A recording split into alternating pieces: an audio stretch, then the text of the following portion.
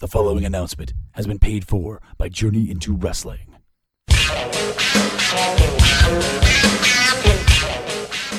Things seem to be changing around here, and I'm talking podcasts, brother. Journey into Comics Network and no JIW? Where's the wrestling? That's just it, brah. We're making a comeback. JIW is taking over. Butt stuff, podcastrophe, the poor rapport, all these new guys on the scene. We're about to show them what podcasting is all about, Chico. Why don't you tell them when they can hear us, Nate? Every other Wednesday, right here on the Journey into Wrestling Network. Anything less is just too civilized.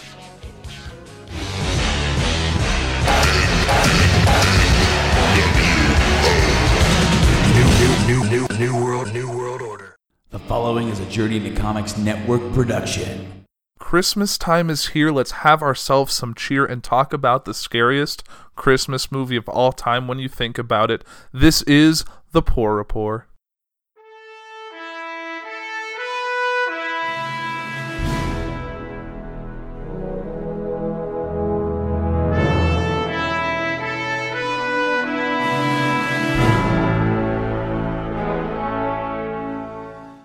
Good evening, ladies and gentlemen. Welcome to episode 17 of The Poor Report.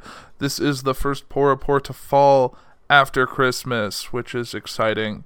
I know this time of year everyone's spending time with their family and friends and traveling, which is what I'm doing. So as you're hearing this right now, I am en route to Nashville for a little vacation. So that'll be nice. And I know this show typically follows political news and Trump and everything that's going on in the world. But it's the Christmas season, and episode 18 is going to be all about Trump. So, 17, I'm going to talk about Christmas. Now, everyone has a favorite Christmas movie, something that they've always watched on this time of year, like It's a Wonderful Life, or those classic, like How the Grinch Stole Christmas, or Rudolph the Red-Nosed Reindeer, the claymation movies, whatever someone kind of goes to. And since probably my early double-digit years, late single-digit, I don't remember exactly when the first one came out, but I've always enjoyed the Santa Claus movies, the Tim Allen movies, where you know the whole story. He hears noise, goes outside, sees Santa's roof, he falls off the roof. He sees the guy disappear, he finds a note, says Santa Claus, whoever puts on the suit becomes Santa, he puts on the cloak.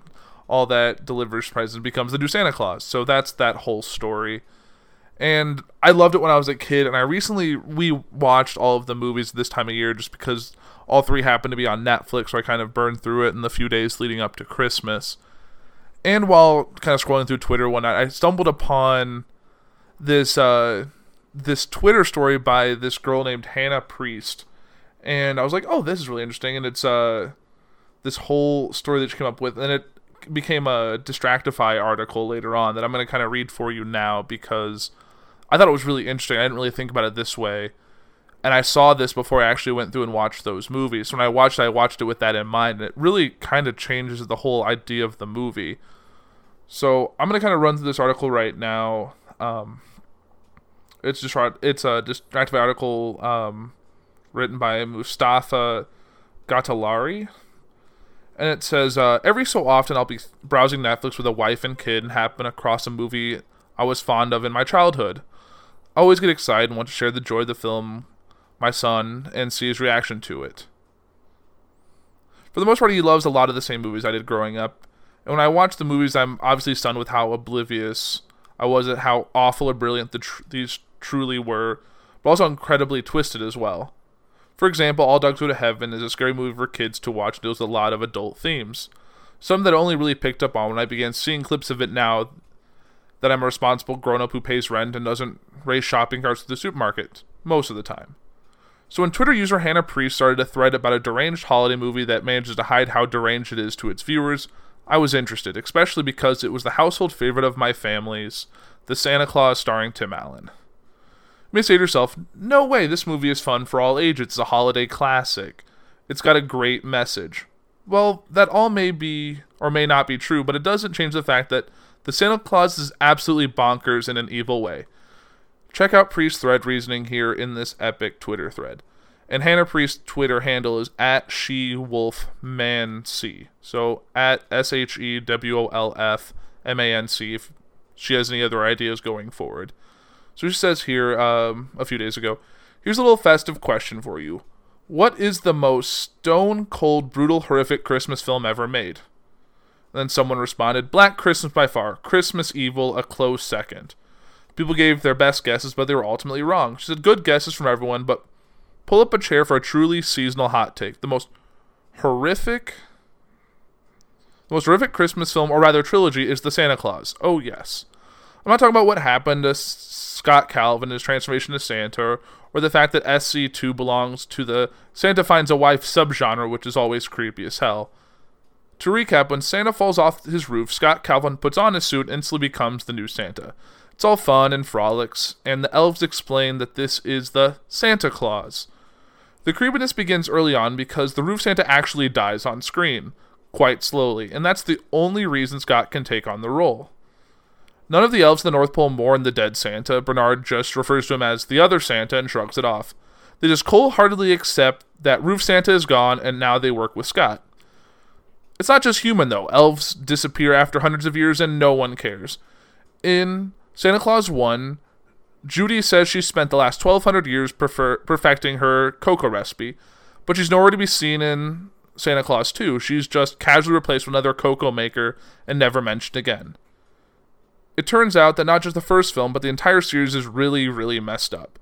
And let's take a minute to consider Bernard. He's a huge part of SC1 and SC2, and he's just absent in SC3. Curtis is now elf number 1, and no one mentions Bernard. But this is far from the worst bit. Trust me, I've got so much more. In SC2, Curtis and Bernard discover the Mrs. Claus, which dictates that Santa must be married. They'd never heard of this before, and the Council of Legendary Figures also knows nothing about it. Curtis specifically says that he has been working with Santas for 900 years, that this clause hasn't come to his attention before. The obvious and chilling implication of this is that all previous Santas were married at the point that they donned the suit and invoked the Santa Claus, or they lasted less than a year before dying/invoking the escape clause. It gets worse. So where are the wives? Dear God, what happens to the wives? When Roof Santa dies, it's a matter of hours before Scott gets to the North Pole to take over, but there's no sign of a recently bereaved Mrs. Claus. What happened to her? In SC3, we see the Hall of Snow Globes, which has one globe for every Santa. There's about 50 to 60 globes in there. That's 50 to 60 former Santas who are presumably all married. 60 Santas over the history of Christmas means that the average life expectancy for a Santa is just over 33 years. Some of them have lived at the North Pole for much longer. And as we find from SC3, Santas are fertile in this universe, so Buddy Claus may not have been the first baby to be born to the North Pole. So where are the babies? Where are the wives? There are potentially 60 women unaccounted for in the film series, and the elves never mention them. The horrible truth is finally revealed. I think there's a clear hint in SC3 to quote Bud Newman on entering the elves' kitchen, "How come the oven in the kitchen is bigger than the delivery room?" That's right, the North Pole may be full of a bunch of baby-eating cannibals. Why would elves need a massive oven? Santa delivers toys, not baked goods. Now think about how wryly the elves smile whenever someone comments on the flavor of their cocoa. The elves are clearly baking women and possibly children in their oven, then using the bodies to make ceremonial cocoa, which they then feed to future Santas. Well, boiling people down and drinking them is still cannibalism, just of the drinking variety. You don't need to chew human flesh to be labeled a cannibal, okay? And that's, my friend, is why The Santa Claus is the most horrific Christmas film ever made. So I saw this and I fell into the trap. I'm like, what in the world is this story? Because as you kind of get going on is that the story of the Santa Claus, you kind of look at the happy story about a guy who has trouble in his marriage. He's divorced. He has a young son who he tries to instill with the dream of a good Christmas and the mystery that is Santa Claus, and if he's good, he'll get this. And life wasn't going great for him. He worked for a toy company, and he's going to be doing okay there, but then his life is utterly changed by Santa falling off his roof, he putting on the coat, continuing the world of Santa Claus in SC2. Everything seems a lot happier with his son and his ex-wife and her husband, played by Judge Reinhold, which is always a fun role for him to play. And you get to see he's really become a better parent now that he's Santa than he ever was before. And then he goes through the whole thing with finding a wife, and then in the third one with the escape clause and realizing the stresses of his life, dealing with a baby on the way, a wife, the in-laws, and Christmas, and then the chaos that Jack Frost puts in, which Jack Frost is played wonderfully by Martin Short. And if we ever talk about this on Foods, I'll go into how much I really like those Santa Claus movies, even though some people probably think the second two are kind of trash. But I like the whole trilogy as a whole, and I would even probably go see a fourth one if they made it, but I think they closed the story pretty well, and I don't know where they would take it, especially considering Tim Allen's getting up there. He could probably still pass as Santa, but the elf in charge is like my age or older by now, so they'd have to bring in another one, and that would even further convolute things. I mean, I guess you could always bring back the original guy, but I think he's put on a good 100 pounds since he played Bernard, so that would be kind of hard to explain too. Yeah, I'm sorry about that. My computer decided to make noise during my recording. Awesome. But anyway, going on with the whole Santa Claus story and going back to what this Twitter thing, I didn't really think about the whole Mrs. Claus. I know these are just clever plot devices, like Santa needs to find a wife is a good way to move the story along and a way to take him out of Santa and create a conflict at home and a conflict at the North Pole and kind of create all this. And then the third one's the same thing with Jack Frost playing the primary antagonist and having him cause problems to push Santa to the edge to get him to escape and invoke the escape clause and have him go to his life is what it was, which kind of picks up with what's life when he looks like he's in charge of the toy company now, taking on his boss's role and has like a penthouse in Chicago from the looks of the scenery outside his window.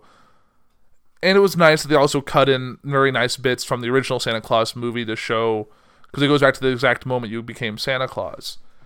But going back to what the Twitter story was of how the chaos of all these former Mrs. Clauses just vanishing or being murdered or what have you, and then the kids that are born with Santa Claus, if they have any inherent magical abilities, they don't really go into and explain that. So I think I could further elaborate that when the Santa Claus dies, maybe he doesn't necessarily die, but maybe it's almost like the escape clause. He goes back to the point as if he never was Santa. His life kind of continues on as if that never happened to him, and his wife and children join him in that alternate world. But we really don't know as much going forward, and it's trying to think about the plot of a Christmas family film. They're not putting a lot of depth into the understanding of this story. So I just thought that was kind of interesting to see a different take on that. And thinking of like the last like scary Christmas movie I saw was probably Krampus, which also was a little kind of hokey. It was a story of like the German Christmas devil who would take naughty children away and beat them with like sticks or something. And this one was more tragic and like murdered, and there was like Christmas dolls and stuff coming to life. It was a very weird movie, but it had Adam Scott in it and had a couple other familiar faces. So I think you should see that too if you want a weird, hokey, scary Christmas movie. But yeah, I kind of wanted to just talk about the Christmas stuff today and kind of the traditions, and I guess I kind of know what everyone else thinks about. I know when you get kind of a weird mindset changes, like when you're a kid, Christmas is wonderful, and you go through and you're just so excited to see what Santa had brought you Christmas morning, and you just see that he ate the cookies and the milk and that the carrots or the celery that the reindeer had eaten, and you get to kind of see all that excitement. And then as you get a little bit older, and to the point of when you stop actually believing in Santa Claus, either if it was your parents told you, an older sibling had told you before you should have known, or maybe you just figured it out on your own or just no longer had the desire to believe. And then it just kind of moves forward that, okay, great. Then once you no longer believe, then it becomes a little more to you. It's just nice to spend time with family and friends and be able to celebrate Christmas the way you've always wanted to, and able to still do that and put more effort into the gifts you're giving to others, to you become an adult or become someone who's like over 18 who then enjoys more of not the receiving aspect, but seeing the expressions of people you give gifts and seeing their reactions to something you put in effort into, either finding the gift that compliments them the most or making them something or putting something of some personal significance that'll always make them think of some moment you shared, or like it's no longer. And then I think even goes further than that, like when you become a parent, then the whole cycle starts anew, because now you're the Santa in the story. You're the one who does the whole, not charade, but you're the one who makes sure the kid puts out the cookies out, and then you take and you eat a cookie, you drink some of the milk, you bite off the carrot or snap off the carrot or take all the carrots all together or whatever you end up doing. And then you put out the big Santa gift and you fill the stocking and you make sure all the presents are under the tree, and you do all this in the middle of the night so your kid doesn't come out awake. And some who really do all the effort when they're doing this, they put on the red coat and the hat and the pants and all of that and just play really into the story. And I'm sure that's something I'm probably end up doing when I have kids. And I'm sure my listeners who do have kids probably do something similar to this. I'll have to ask Brandon over at Journey into Comics if he does stuff like that, or if he goes into this full story of his kid believing in Santa and all of that. And hopefully his children aren't listening, so maybe should put a spoiler. No kids under 10 should be listening to this podcast, and I feel like in general for my show, if there's kids listening that are under 10 to my podcast, that's got to be a kind of an unusual situation. But I'm really happy to celebrate Christmas, and I get to spend it with not only my family and my extended family, but with my fiance's family. So it's always nice to be able to kind of enjoy Christmas and spread that Christmas cheer with everyone I'm close to, and I'm able to kind of take some time to actually not focus on work and on all the commitments and stresses of life, and kind of relax and enjoy family and get a taste of what you got to enjoy when you were little.